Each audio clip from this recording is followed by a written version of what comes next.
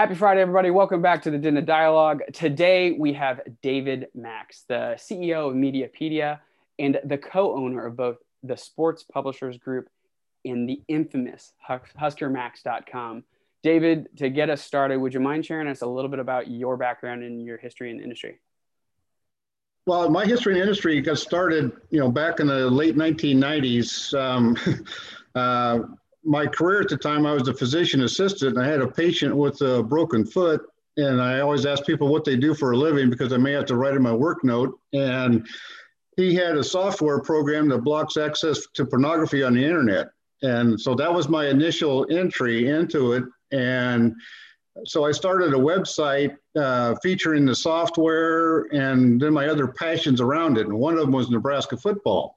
And I got approached by a group of people that were from Texas that were putting together a fans network, like Husker fans, Sooner fans, and so on.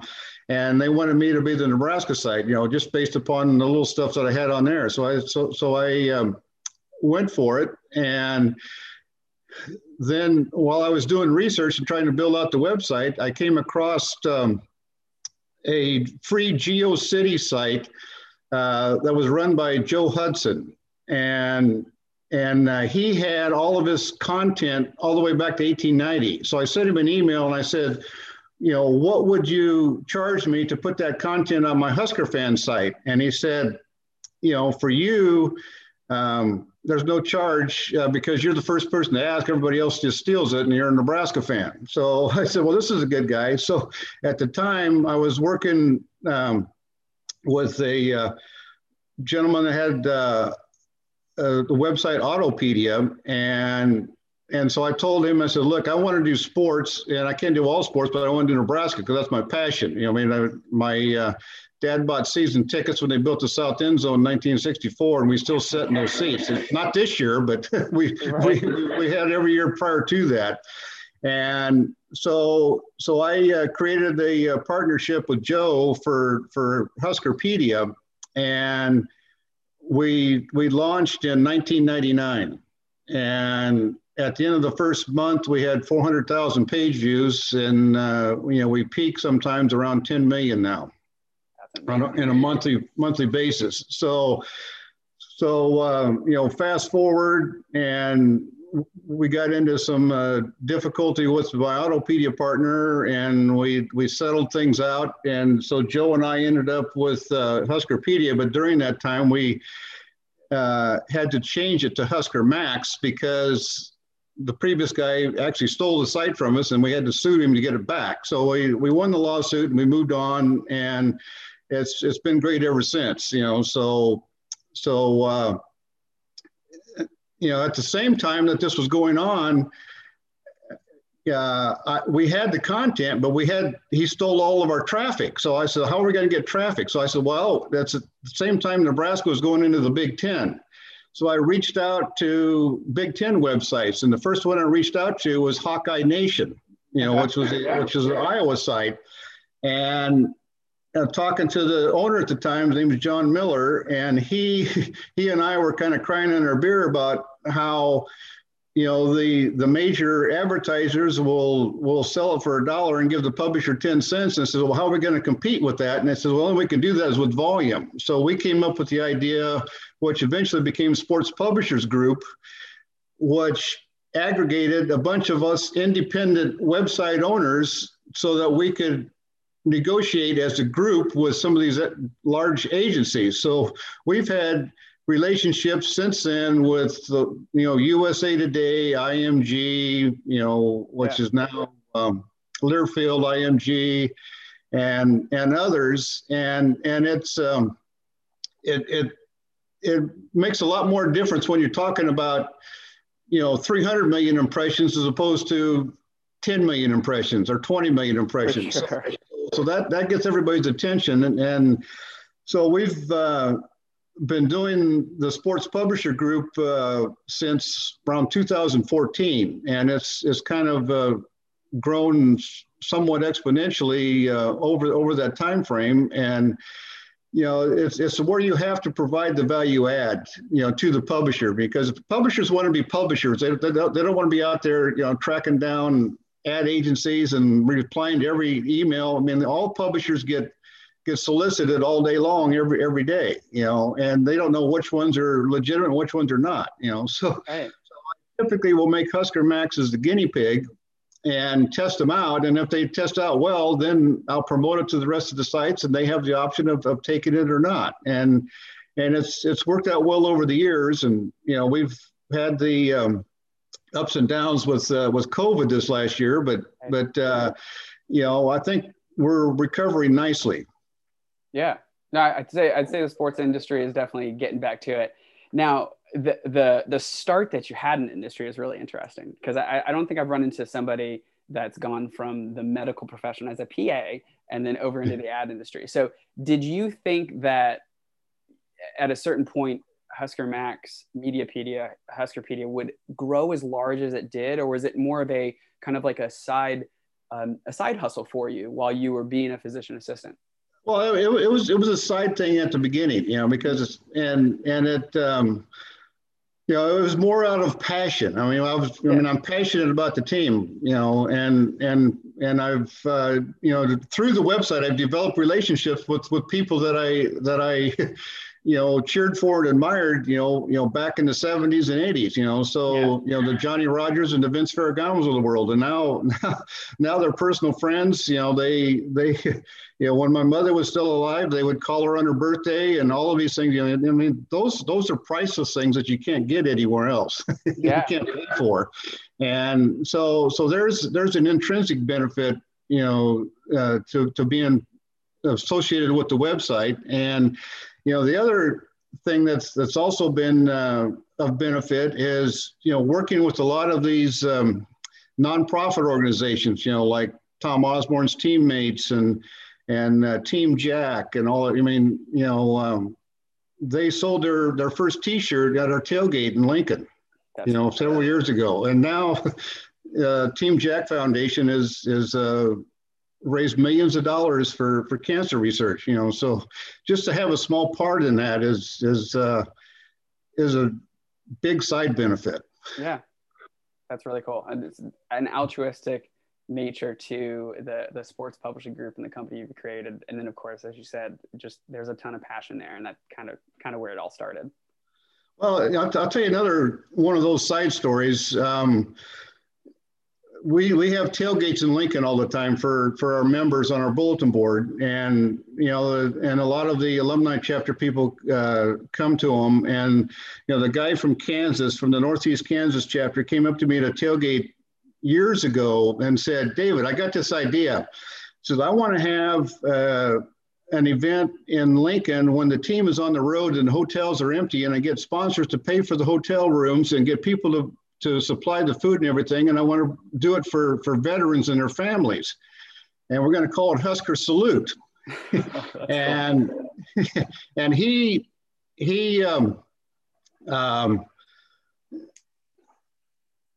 And I told him, I said, "Do you have any idea how much that's going to involve?" And he didn't listen to me. I said, "Unfortunate that he didn't."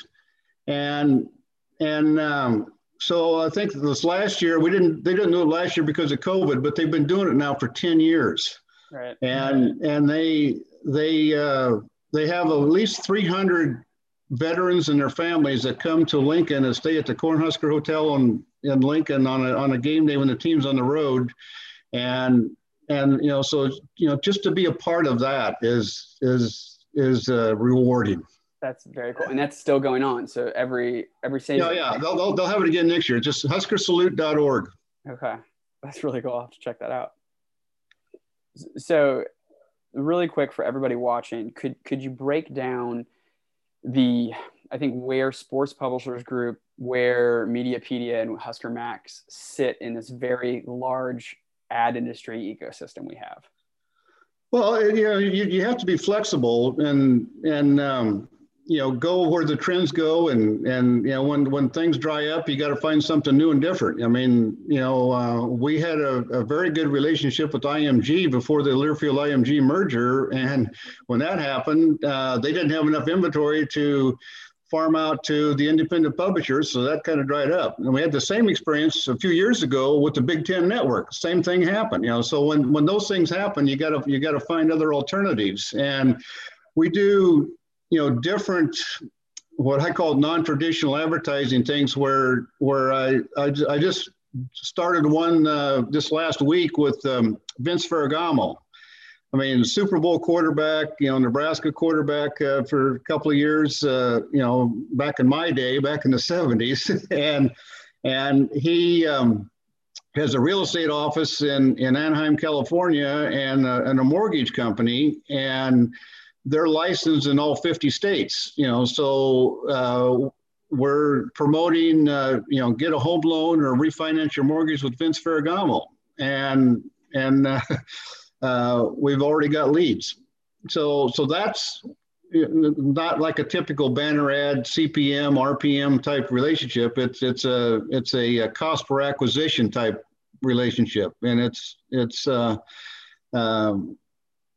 turning out well.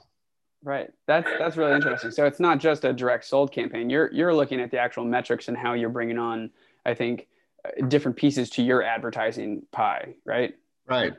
Okay. Well, and the other thing is we have a relationship also with NRG Media, which does the broadcast for the Husker games. So that's a partnership that they sell direct advertising campaigns within the state of Nebraska, and they also promote HuskerMax on their broadcasts. So that's how it's kind of like our verbal search engine optimization. Yeah. Very cool. So I think you're touching on a really cool point that already kind of beats me to the advice for some of the publishers, but I'll expand on it a little bit, is the fact that it sounds like you've really just taken what the industry throws at you and adapt to it, right? Especially in the sports industry. So my question for you is, with the way last year went and how sports was impacted, and now it's on the up and up again, do you have any foresight into what you think the ad industry and how it's going to respond to sports in 2021, or your plan, or any strategic initiatives you want to say on maybe getting in front of that? Well, I think it's going to be the same as fans in 2021. I mean, the fans in 2020, couldn't go to the games, couldn't do all this stuff, and there's a lot of pent up demand, for this. I mean, they just canceled our trip to Ireland to play against Illinois. That just got canceled, but they're talking about doing it again next year, 2022. And I think, when fans can start getting back into the stands, the advertisers are going to follow, and the advertisers are going to be there, and they're going to want to get their voice and their product in front of this pent up demand from the fans. I mean, if Nebraska ever makes it to the Rose Bowl, which the last time was like 2001, the demand at that time, of course, at that time we had 9/11. Right. So I had a whole bunch of tickets and nobody to sell them to initially, and it all turned out okay. But we have the potential for the rebound to be substantial. Yeah. And there's other things that have come on board recently. The online gaming, the DraftKings and the FanDuels and that type of stuff, so that I think is going to become a part of the revenue pie going forward. And, the other thing that's been transitioning the last couple of years has been video, online video. And, if you can start creating your own original content, then you can do that, but there's also other content sources out there that you can use as well. So there's plenty of things that you can pivot to. Yeah. And hopefully if the Huskers make it to the Rose Bowl, Din will be out there too at Arizona. We could use a little different weather. So, Oh yeah, yeah. I mean, just to a bowl game. that would be nice. So, I don't know if you would be open to expanding on some of their strategy, because as you said, pent up demand. You're talking about exploring video. You're talking about exploring some of the things around DraftKings. How does that pent up demand and the way that 2020 is going to be going impact the way that you look at your ad strategy? Well, I don't think it's going to change a lot from what we're currently doing. I mean, we're always, listening to and talking to new ad agencies and different people. And I'll always take the conversation. Yeah.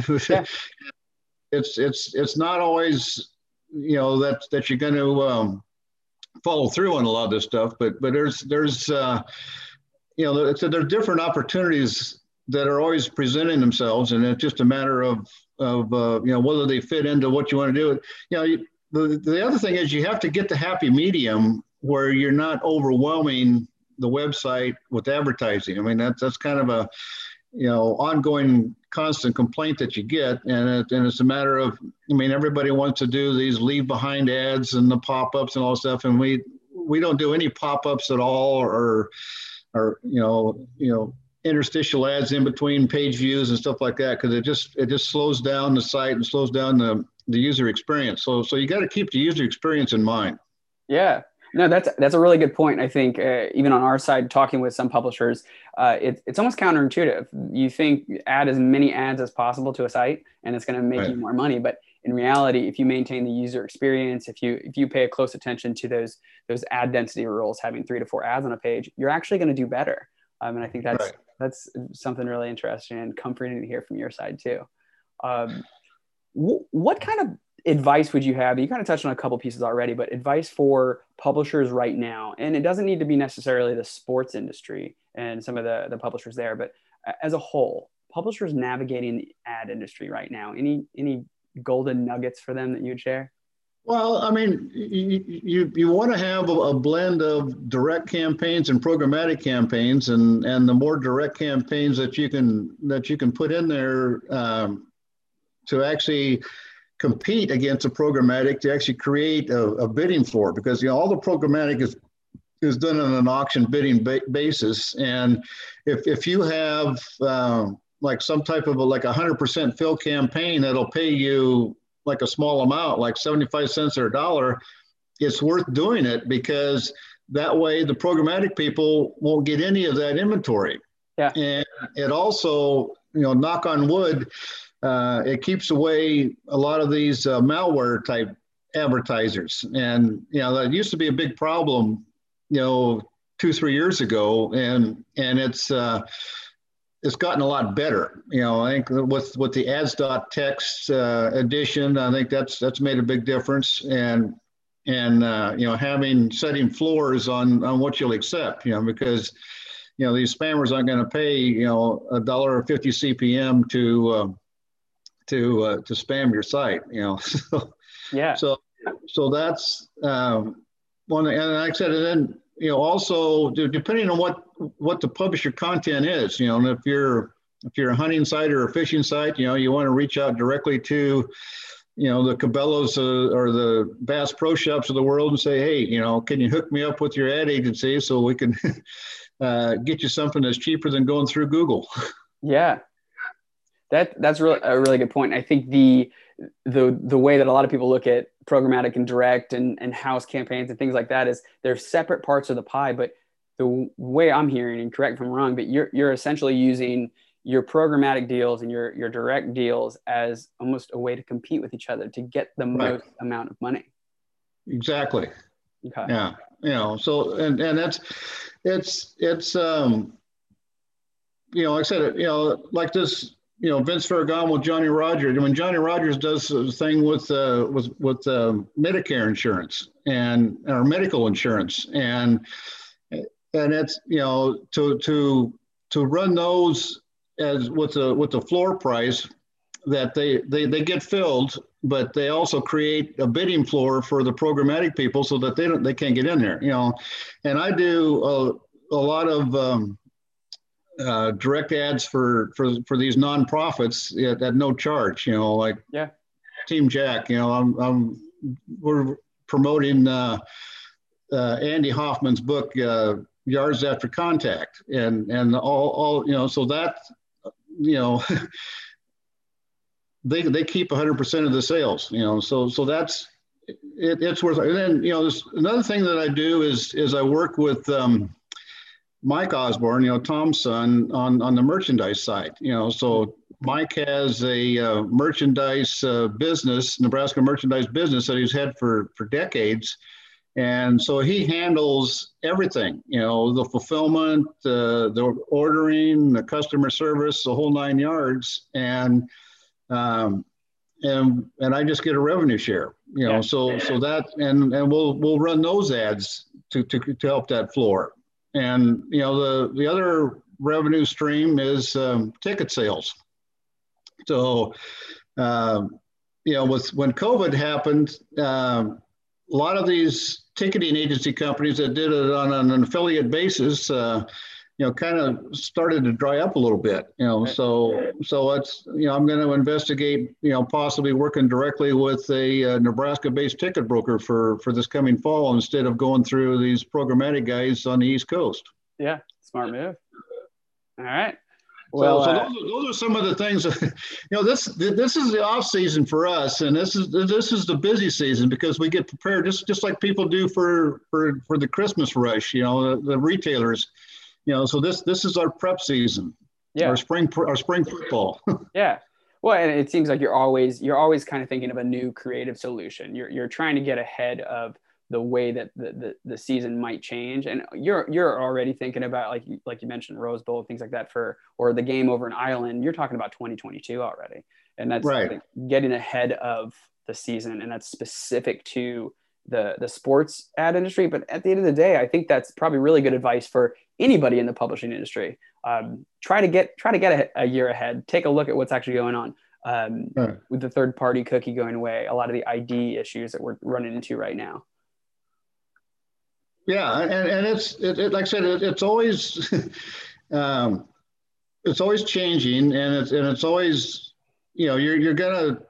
there's gonna be another IMG type entity out there that's gonna come on board and that's gonna say, hey, we've got a better mousetrap that we want you to try out. You've got to innovate, and you got to react. Yeah. Well, David, it's been awesome having you on the diDNA Dialogue. Would you mind sharing what's the easiest way for the publishers watching today to reach out to you, and then also reach out to the different arms of the company that you're operating? Well, the Sports Publishers Group website is sportspublishersgroup.com, with an S after sports and an S after publisher. And, my contact is at the bottom of the page on HuskerMax.com. And, my email that I've had for 25 years or whatever is bigredmax@yahoo or bigredmax@gmail. Either one will get to me. Awesome. Sounds good. Well, I'll make sure to post that up in the comments and, of course, on the original post. David, thank you for jumping on the show. Everybody, thank you for watching. And if you have any comments or questions for David, go ahead and leave them in the comment section below. Please like the video. And if you've got any ideas on who else you'd like to see on the diDNA Dialogue, please leave that in the comment section below. David, thanks again for joining us today. Thank you.